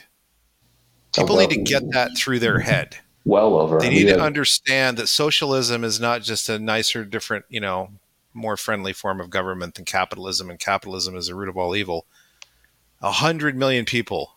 That is staggering. And I don't understand why people just aren't trumpeting that. It's like, you guys tried this. It doesn't work. Lots of people die. It's bad. Let's not do that again. And not to say that, our current capitalist government is the epitome of all governments and there's nothing ever that can be better. It's not what I'm saying. But what I am saying is that those for sure direct Darwinistic, social Darwinistic philosophy applied to human lives has spread more death than, like Dan just said, the entire history before that of the earth that we know of. Yeah. And so another interesting note with these two guys is they were both sons of pastors, and obviously took a pretty dramatic turn away from that. Just one quote from each of them real quick is from Nietzsche. It says, "Overman, he is lawless. He's not accountable to God because he's become his equal." And then with Crowley wrote that he simply went over to Satan's side, and to this hour I cannot tell why, but I found myself as passionately eager to serve my new master as I had been to serve the old. I was anxious to distinguish myself by committing sin. I wanted a supreme spiritual sin, and I had not the smallest idea how to set about it. And, it goes from there into some of the things he did. And there's a really crazy story about him in the Egyptian Museum coming across the finding a statue of Horus, which this was in the Egyptian Museum, and I was there a few years back, and that place is just kind of like a crowded warehouse of all sorts of stuff. I mean, it's just so packed in there. It doesn't feel like a super organized museum, and so they went around, and his wife at the time had seen a vision of somebody and was just going around until she saw the same image and saw him and stopped, and the exhibit number was 666. And so it was just there's just some crazy stuff in this chapter. Yeah, that was his wife after she had this vision, and then she told him all of these things that these beings told her, and he didn't really believe her because, in his words, she wasn't trained in the occult and she didn't have any of this knowledge. She didn't know ancient Egyptology. So he took her to the museum specifically to see if he could somehow prove what she was saying was true. And so he said, you need to go around here and you need to find the picture of this guy that, whatever. And it was Horus. And she did it. And so he was like, okay, I believe you now, kind of a thing. I think they got divorced, 4 years after that, after she was proclaimed the queen of the Scarlet Woman and his queen and whatever, and then he divorced her. But Well, that whole ritual that you're talking about, where she started to have those visions, it started in the upper portion of one of the Egyptian pyramids. Is literally where yes, they begin the ritual. So, that's correct. let's get back to Crowley for a minute, because I want to. Or we're talking about Crowley, but I want to get back to an element of Crowley that I think people might be saying, why are we talking about this one guy? Well, this one guy shapes a lot more than you realize. So Crowley's belief system. So he was a big follower of Blavatsky. Remember, Jack Parsons followed Crowley. L. Ron Hubbard. He had many devotees who were considered of high and powerful society. But his belief system was called Thelema. And it was in his autobiography that Crowley himself said that his purpose was to bring Oriental wisdom to Europe and restore paganism in its purer form. And what people don't realize is how many leading thinkers of the, let's say, 60s, 70s, 80s gave a lot of credit to Crowley. And I'm going to upset some people by naming a few of them. Because the law of Thelemism, as Brian mentioned, was do what thou wilt. It's there is no law except to do what you want. And there were many who credited Crowley with shaping their mindset, including David Bowie, Led Zeppelin, Red Hot Chili Peppers. But the Beatles were particular fans of Crowley. They put him on the cover of the Sgt. Pepper's Lonely Hearts Club, along with many other celebrities of the time. But there's a very good case to be made that Sgt. Pepper is Aleister Crowley. And the opening line of that album is when they say, it was 20 years ago today, Sgt. Pepper taught the band to play. Sgt. Pepper is Aleister Crowley, I believe. And the Beatles never really denied that. Remember, Crowley's famous law is do what thou wilt is the whole of the law. And in an interview, then Lennon of the Beatles said, the whole Beatle idea was to do what you want, right? Take your own responsibility and do what you want. Try not to harm other people, right? Do what thou wilt. Do what thou wilt, just as long as it doesn't hurt somebody. So that's Lennon.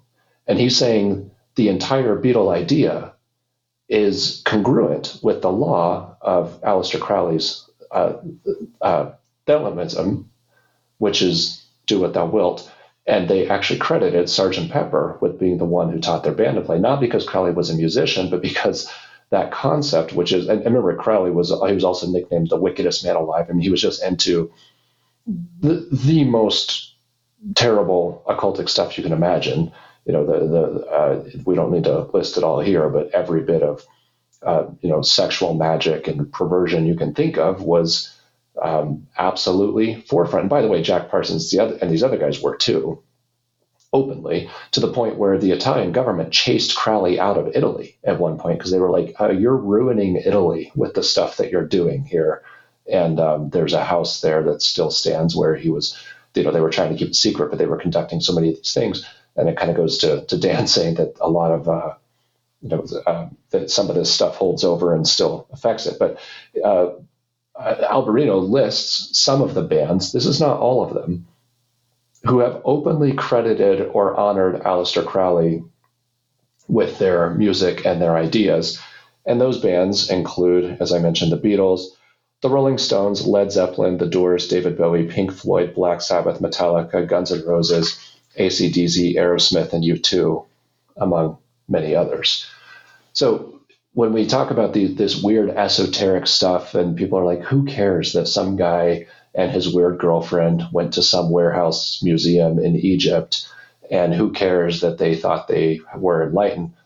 Well, their ideas, which were not in a vacuum, were the major ideas shaping an entire generation. I mean, who among us, and including you listeners, have, and those three of us talking today, were not heavily shaped by the music of the bands that I just mentioned, not to mention many Hollywood ideas and many others. And it's not just Crowley. Crowley's just one of the better known of some of these. So I think the point of what we're talking about tonight, among other things, but part of the point of what Alberino's saying and some of what we're trying to bring to your mind here is showing that this stuff isn't new.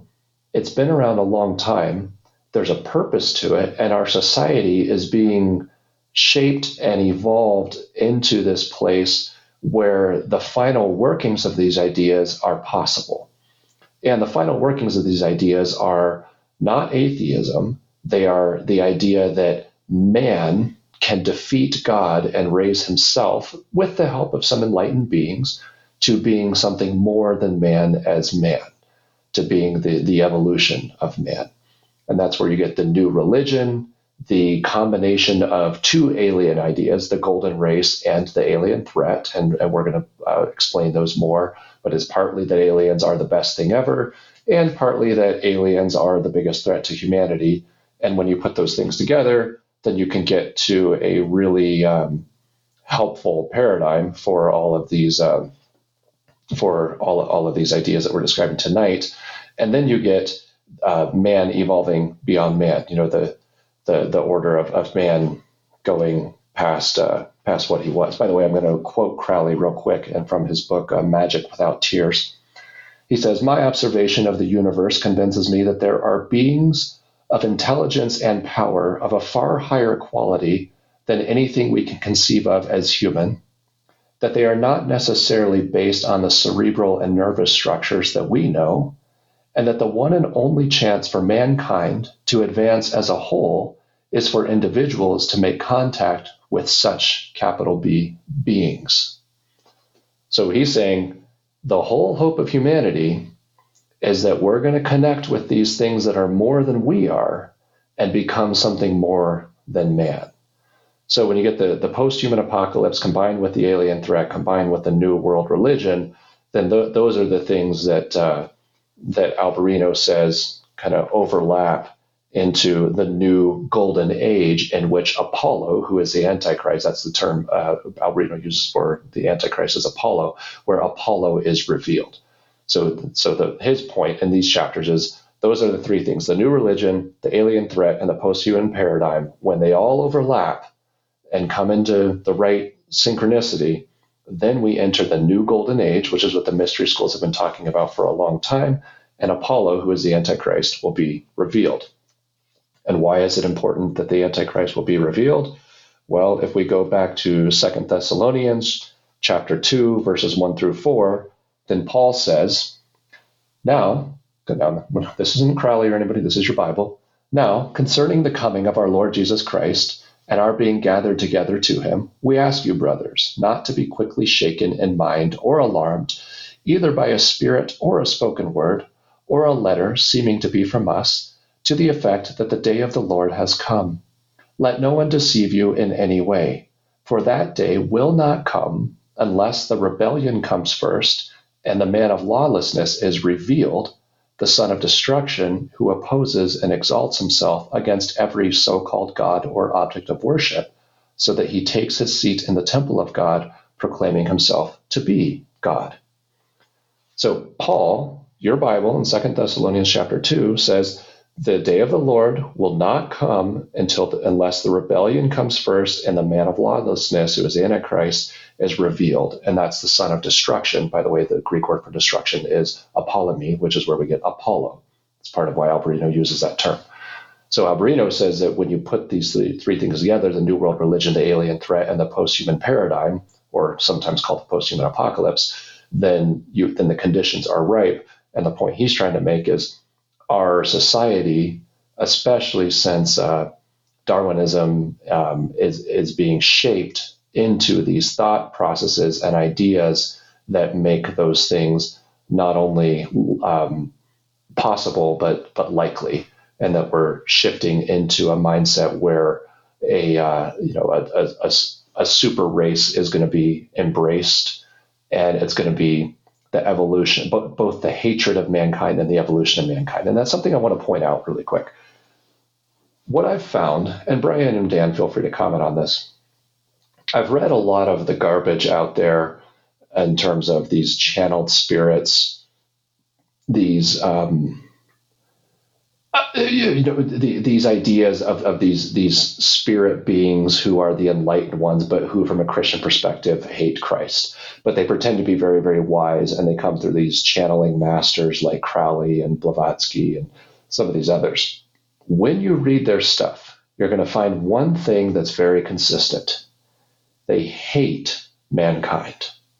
There's an absolute fundamental loathing hatred of mankind. But they kind of really need mankind at the same time. So if you go back to the exorcism episode that we did, and I think I did that one on my own, one of the things I talk about is Jesus Christ is the representative human being of mankind. He calls himself the Son of Man for a reason. Well, Satan and his those who align with Satan hate mankind. One thing that is, whereas Jesus Christ died to save mankind. So Jesus loves mankind, became man in order to offer salvation to man, whereas Satan hates mankind. If you're wondering if something is not of Christ, then there's two things you can test. One is, what does it say about Christ? Biblically, we're told that. Test the spirits. Do they acknowledge Jesus Christ as Lord and Savior and King? If they don't, well, they're not of Christ. Another really good clue, if you're watching a movie or listening to a podcast or reading a book, you should pick up on if there's a fundamental underlying hatred of human beings, of mankind as a race and as an existence. I'm sorry to say that mindset and that spirit has absolutely invaded the pop culture mindset, and to some extent in millennials, but very much in Gen Z. Then there's a fundamental underlying hatred of mankind. And if you peruse, the popular forums, and when I say forums, I mean Reddit and these places where people post and comment stuff. And if you're following comments on TikTok or any of those things, not that that's a great use of time, but if you see it, you can find this mindset is very, very pervasive, where people essentially say, look, if aliens showed up, and you can see this on the comments around the Mexican governments, people are saying, please let it be real, and please let there be aliens, and please put them in charge. There's a whole generation of people that are just openly asking for this. They're saying it as a joke, but they're not joking. They're saying, yeah, we see mankind as a failed race. We see our current systems as failed systems, and we're ready for somebody else to come in and show us the way. Well, remember all the quotes we read tonight. That is the purpose, the stated purpose and the careful construction of the mystery schools for thousands of years, and very aggressively in the last handful of decades. Well, and it makes sense, right? Like logically, if you look around the world today and you see corruption at various levels of government and corporations taking advantage of people and, destroying the planet and on and on and on and on and on. There's a giant list of things that people do to other people that are all bad. And one of the things that he points out in these chapters, talking about specifically Charles Lyell and his uniformitarianism theory that Darwin used to kind of give him the foundation for Darwinian theory, it got rid of the idea of a global flood. It got rid of the idea of a God being in charge who was actually intervening in the world. And if you take that away, and then you just have a 5-minute attention span and look at the world around you, you are going to see a really bad place to be. It's like people saying, oh, I went to college and I spent all this money and now I can't get a job. And on and on and on. Every system is just bad. Every system is pushing down on me and making my life bad, and on and on and on. All of those things make sense from that perspective if you don't believe that there was a creator that created man in a perfected state. Man chose to leave that perfected state, and God is going to restore us back to that perfected state in the future. Yeah, but if you remove that initial perfected state, then it actually makes a lot of sense that you want somebody to come fix all this crap. Well, the irony is the people who hate humanity and where we are the same people who don't really acknowledge sin and think of people as basically good, and don't want to call out sin for what it is, and don't look at what is wrong with humanity, which Jesus came to save us from. But they think that people are basically good, and the bad things they're doing really aren't so bad if you just understand the person's psychology and their motivations. And it all gets twisted to where you can actually hate humanity but love the sin, instead of Jesus, who loved humanity and hated sin so much that he was willing to die to wipe it away and bring us to a perfect relationship with him, and to repair that. Well, you're exactly right on that, Dan, and thanks, Brian, for making those points. There's such an inversion of Christ and the gospel, and it's every single element that we point out just goes to show how Satan doesn't have new ideas. He takes the ideas of Christ and twists them and inverts them to where what is the Savior, what is the way forward in the salvation of humanity according to mystery school occultic thought? Well, it's that these non-human beings need to have a partial human or a hybrid human offspring that will show humanity an enlightened way to ascent. Well, what is it? Well, that's a twisting of the gospel, because what you have there is that God becomes human, dies to save humanity from salvation, and is the way forward into the truth, and that humanity becomes the very righteousness of God by Christ. And we see that in 2 Corinthians 5:21. So you take all those ideas of what Christ is, who he is, and what he does, and you turn them inside out and upside down, and you get these occultic ideas. And there's a reason why occultists actually literally use an upside down cross and other symbols to symbolize what they're doing. And there is a fundamental hatred of Christ and everything he stood for, while at the same time, there's a self-exaltation. I've described the Gen Z and to some extent the millennial mindset as narcissistic self-loathing in many times in the past, because there's a level of narcissism. And when I say millennial, I'm technically a millennial by my own birth. It's a mindset that I understand. There's a level of narcissism and self-loathing in it, because we millennials have been told our entire life that humans are the problem. We've talked about this in other episodes, how you can't watch a nature documentary without getting a gentle scolding from David Attenborough at the end of every single one of them on, hey, look at this magnificent, beautiful creature. And there's no acknowledgement of the creator, any of that. It's all over billions of years of evolution and millions of years of this and that. But this thing has adapted to become this magnificent creature, but you're killing it because of who you are and what you do, and you're ruining it. That's always there at the end of them. And that's been so fed into the modern mindset, among many other things, climate change and problems and the failure of every single institution, of every single state and every political realm, to the point where the secular mindset, I think, would absolutely embrace a non-human savior and would be willing to jump through any hoops and say, no, we must get rid of Christ. We must get rid of these old religions. We must throw all of that off. And by the way, if there was a such thing as Christ, then it must be this new shiny thing that I'm seeing now. Well, the story that has been told that has had the most effect on this is the underlying one that it isn't our fault that we're in this situation. If there is a God that created everything, it's his fault. And it's not, our choices had nothing to do with it. We are all victims. And that's why in one of the really early quotes in this episode that you read, we were called the automaton, and that Satan was saving everyone from being an automaton, meaning being absolutely controlled by this other divine being, Yahweh, is how they phrase it. And so if I am in this situation because of an outside agency and I can't control anything, then I want someone to fix that, right? I'm oppressed, and I am in an oppressed group. And in this case, the oppressed group is every human being that's ever been on the planet. However, that isn't true. When you look at all of the bad things that happen in the world, they are caused by people's choices. And those choices are what happened in the garden.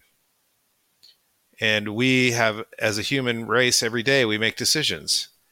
But if you can get everyone or the majority of people to believe that it isn't their fault and they're victims, and then you start introducing this idea of divine beings or aliens that are much more powerful than we are, that know better and are wiser, it just makes sense. You want to jump on that train. The problem is that it isn't true and it doesn't line up with reality.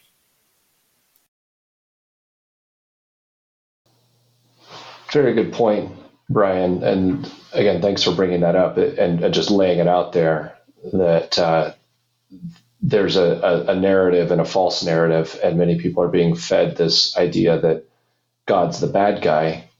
But we know from Scripture that the real issue here is sin and our own depravity, and God has offered us salvation from that, whereas these anti-God forces are saying that we should be self-actualizing and turning away from God and looking to ourselves for the answers. And that lie is literally the oldest lie in the book, going all the way back to Eden. There's one more topic I want to cover, and it's quick, but this is rapid. We've kind of hit chapters 9 and 10, and we'll move in. I think the next chapter is the alien threat, so you all can get excited about that one. I think when we come back to Tim Alberino's work, we will get some more directly into the extraterrestrial topics, which are new and changing every day and hitting the news all the time. So maybe by the time we record the next episode, there'll be some new crazy current event that we can talk about. But I want to just give a quick reminder to you, dear listeners, who are saying, okay, you guys, last time you talked about the terrifying state of finance we've seen on our chat threads. We've talked about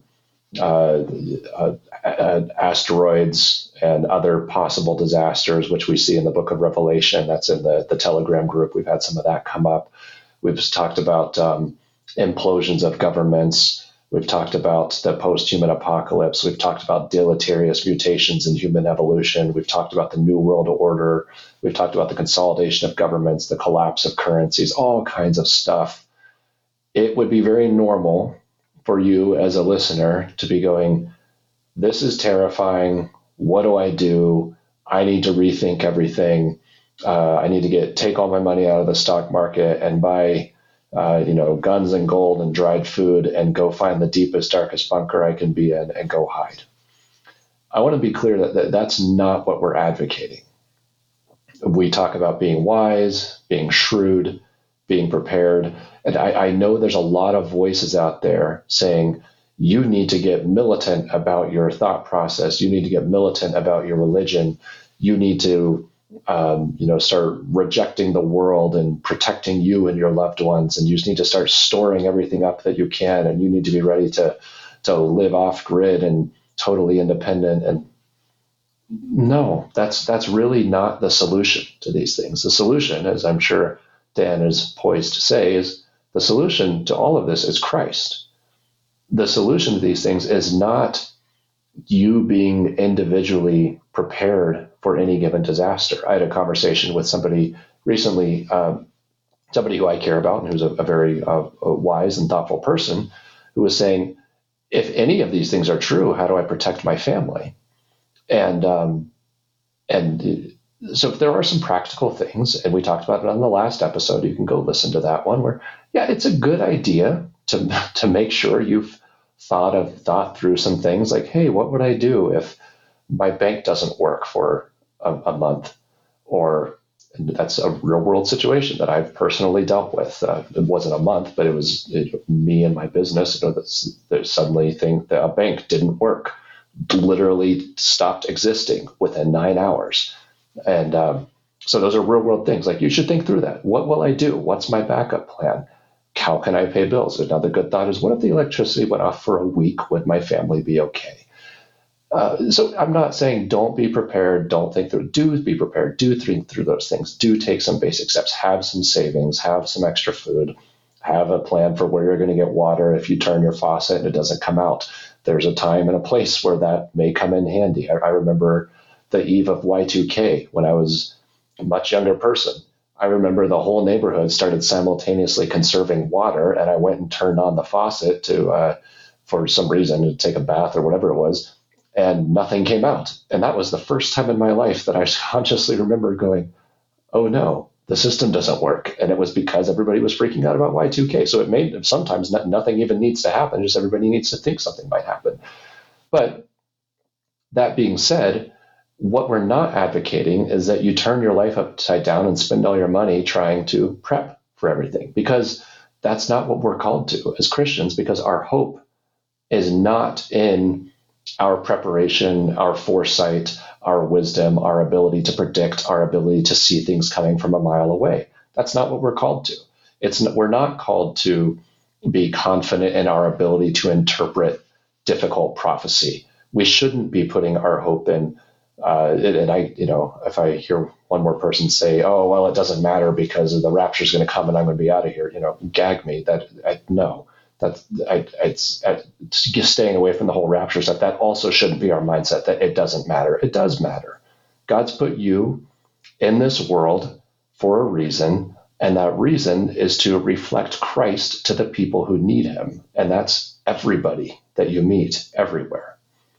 So our response to this stuff is, how do we bring the hope and love of Christ to a world that, as we've talked about tonight, is indoctrinated with satanic ideas, is hopeless, is being told that Christ and their creator is the bad guy, is to the point of wanting to embrace destructive beings as an alternative to humanity, and has a creeping underlying self-loathing that's been spoon-fed to them for their entire life.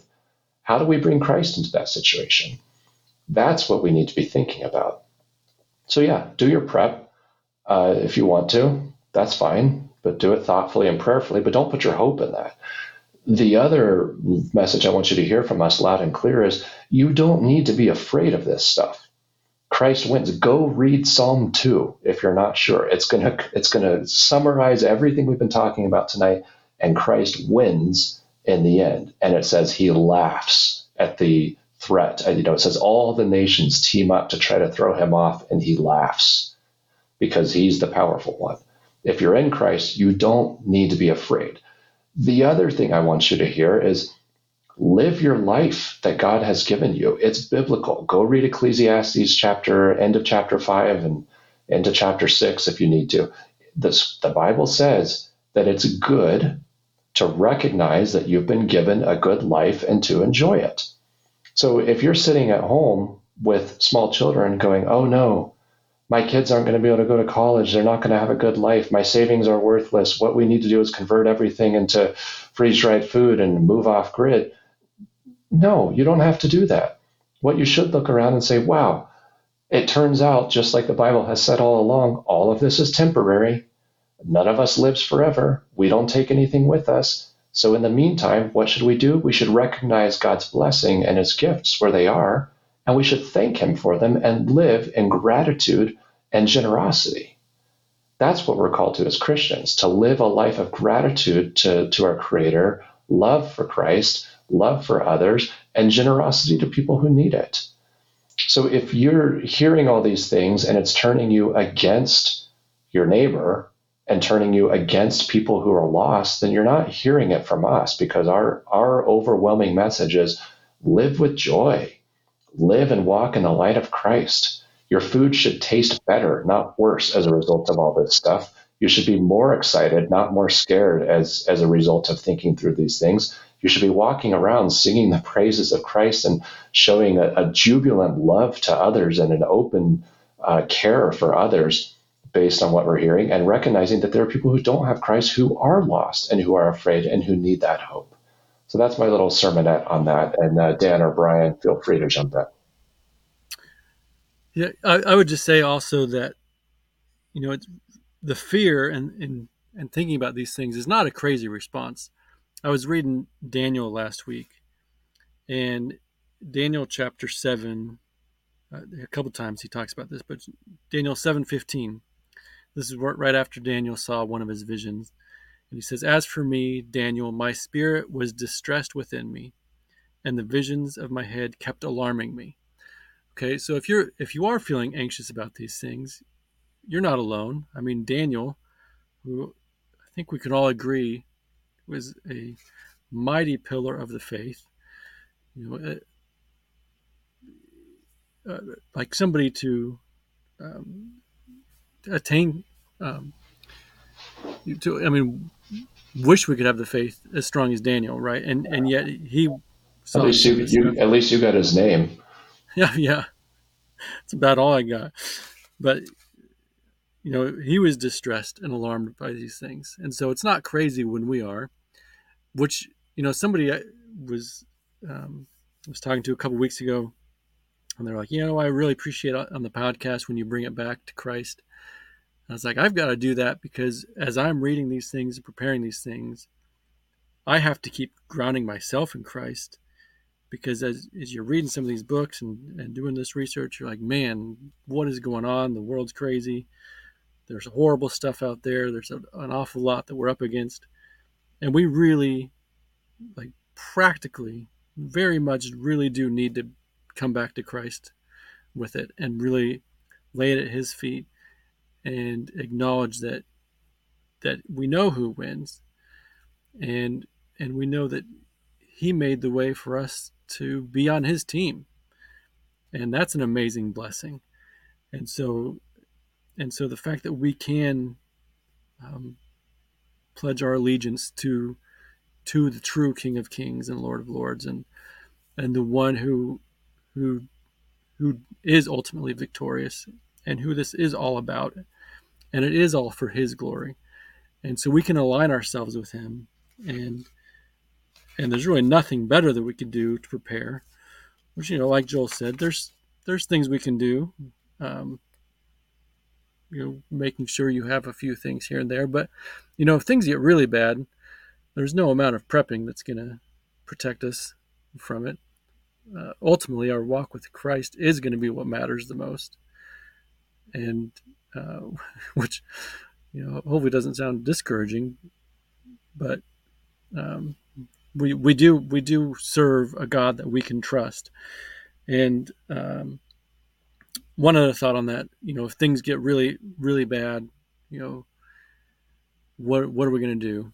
And one of these days we should do an episode on some books about the persecuted church. And I've read some of those books not too long ago. And sometimes you read these stories of the persecuted church who are dealing with what we often think of as a worst case scenario, right? Like the government coming in and arresting them and torturing them because of their faith. And they've lived what we think of as, a nightmare situation. And I tell you, some of the testimonies I read in these books makes me almost jealous of what they've been able to experience and how they've been able to see God move, and the richness of their faith. And it's not easy, it's not glamorous, but they're also not complaining about it. I've heard stories in like the true Chinese church would considers prison your seminary. Like if a Christian hadn't been through prison yet, it's like they kind of wonder how much knowledge they really have, because of how much you learn about Christ and your faith in prison. So, I just say that to say that even the worst case is not the worst case that we think of. It's, if we stay strong in Christ and walk with Christ, then, even the worst case isn't the end of the world, because we have all of eternity where everything will be made right.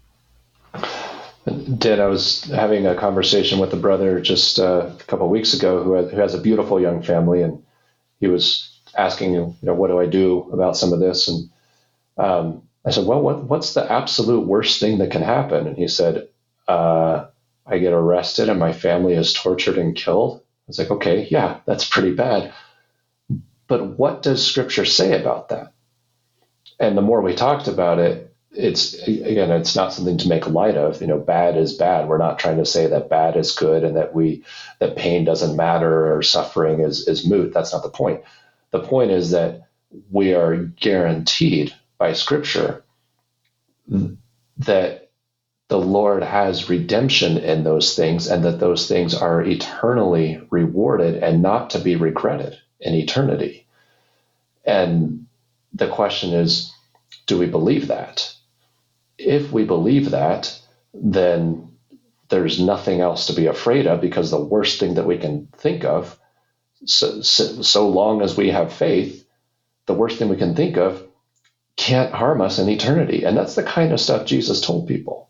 He said, don't be afraid of who can harm the body. That's not where your fear should be. Now, that's easy to say when you're not facing, torture directly. But so we say that as much for ourselves as others. And I echo Dan's sentiment there, that it's normal and expected that there would be some fear. And by the way, for those of you who have been with us for a year, and again, we've been producing these episodes for a year, or those of you who have gone back through a year's worth of content, if Mystery Babylon was one of your earlier exposures to these kinds of things, then at some point during the course of the year, everything started to look a little bit off kilter. You're kind of walking around in a little bit of a daze going, wow, do I need to pay my taxes? Like, what do I do now? And I want to assure you, first of all, that feeling doesn't last forever. That's normal. I remember, don't need to go into it, but I remember the first time I started really opening my eyes to some of this stuff. And there's a period of some weeks where it's just like, what on earth is going on? And if you're a man, it's a period where your wife worries about you quite a bit. But on the good news, you start spending a lot of time in Scripture and going, I got to get to the bottom of this stuff. And you think you'll get it figured out. And then years later, you're still going down more rabbit holes. But the disorientation of it all doesn't last forever. That weird slight vertigo that you get proverbially, or maybe even literally, that doesn't last forever.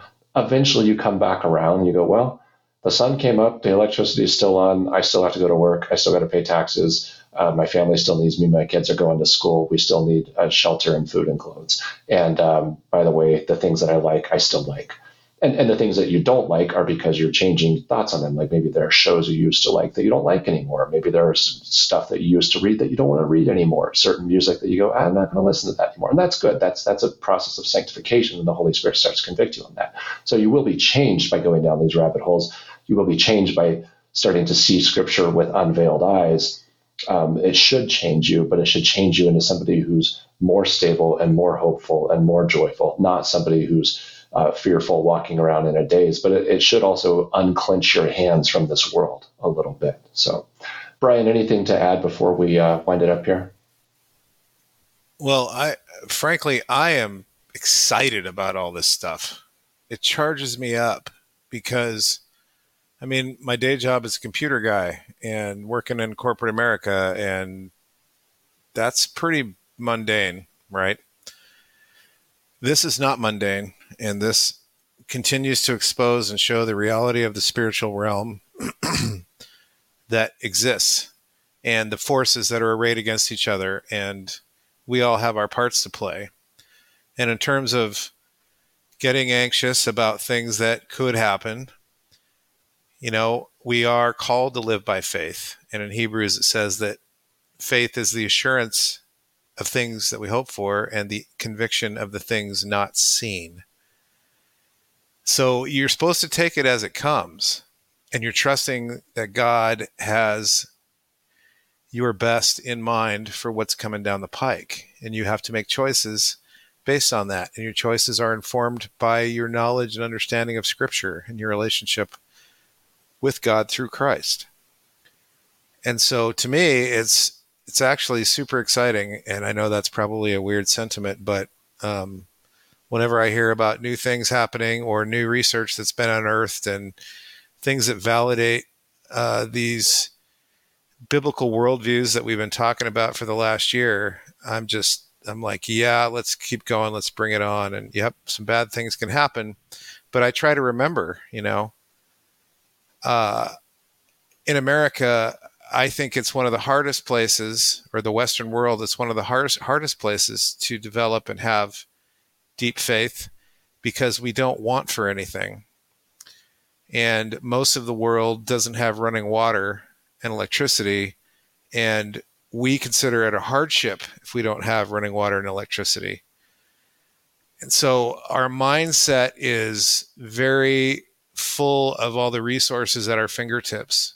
Even the poor among us aren't poor by the world's standards, and we know that. And I grew up very poor, and there were times that I didn't have food, and times I didn't have electricity, and times I didn't have running water.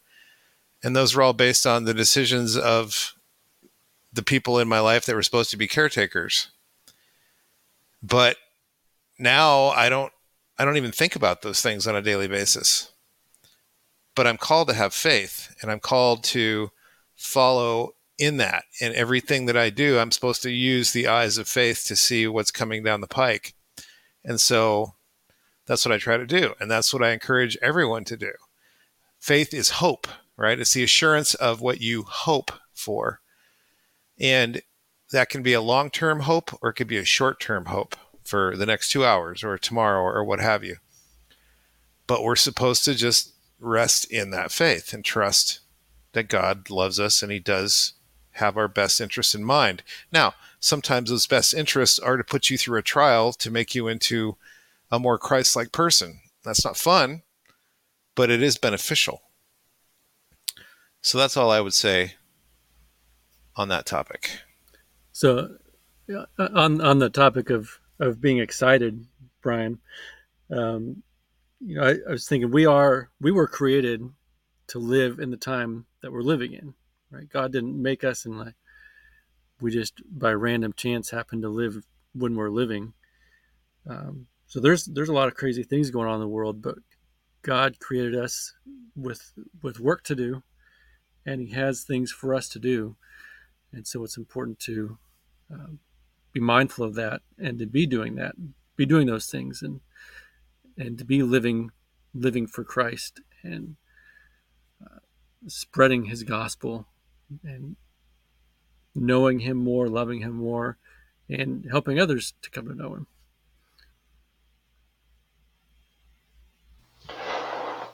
Well, amen and amen. And amen. Great words from both of you. And thanks so much for joining me in that conversation. I do want to make sure we come back to that, because I was recognizing that I think we spend a lot of time freaking people out, and we do bring things back to Christ, but sometimes we don't bring people back to the reality of how do we then walk as Christians? And when you walk with Christ, how do we then respond to these things? And I think if you keep in mind what we just said, and then go back and read in the Gospels the kinds of things Christ was frequently saying to his disciples, or go read in Paul's letters when he talks to the churches about the end times, you're going to see that kind of stuff, that it comes down to the basics, and there aren't things that say, go prep and dig the deepest possible bunker and alienate from society. Because, if an asteroid's coming and if you're under it, it doesn't matter how deep your bunker is. It does matter where your faith is. So those are the kinds of practicalities we have to keep in mind. And I'm not trying to secretly say something about an asteroid, guys. I'm just using that as an example because it's come up. So all that being said, dear listeners, we are very grateful for the wonderful year you have spent with us over these last 20 episodes. Many of them multiple hours long, including this one. We don't have a ton of episodes, but we do have a ton of content if you go back and listen to it. I continue to meet people, including new people, who are saying, hey, I love your podcast. I'm like, oh, great. How'd you find it? So thanks so much, those of you who are posting this and sharing it. We're continuing to see growth in the numbers and in the people who are finding this. And I really hope that as you listen to these episodes that you are also feeling like this is content that people need. And I hope you're sharing it with Christians and non-Christians alike. First of all, Christians, for the kind of practical discussions we just had and for the hope that it offers as well to non-Christians, but also for non-Christians to see that the Bible has answers to the kinds of crazy things that are going on in the world, even outlaw Peruvian miners with jetpacks. So thanks for joining us. We love you, and we look forward to the next episode.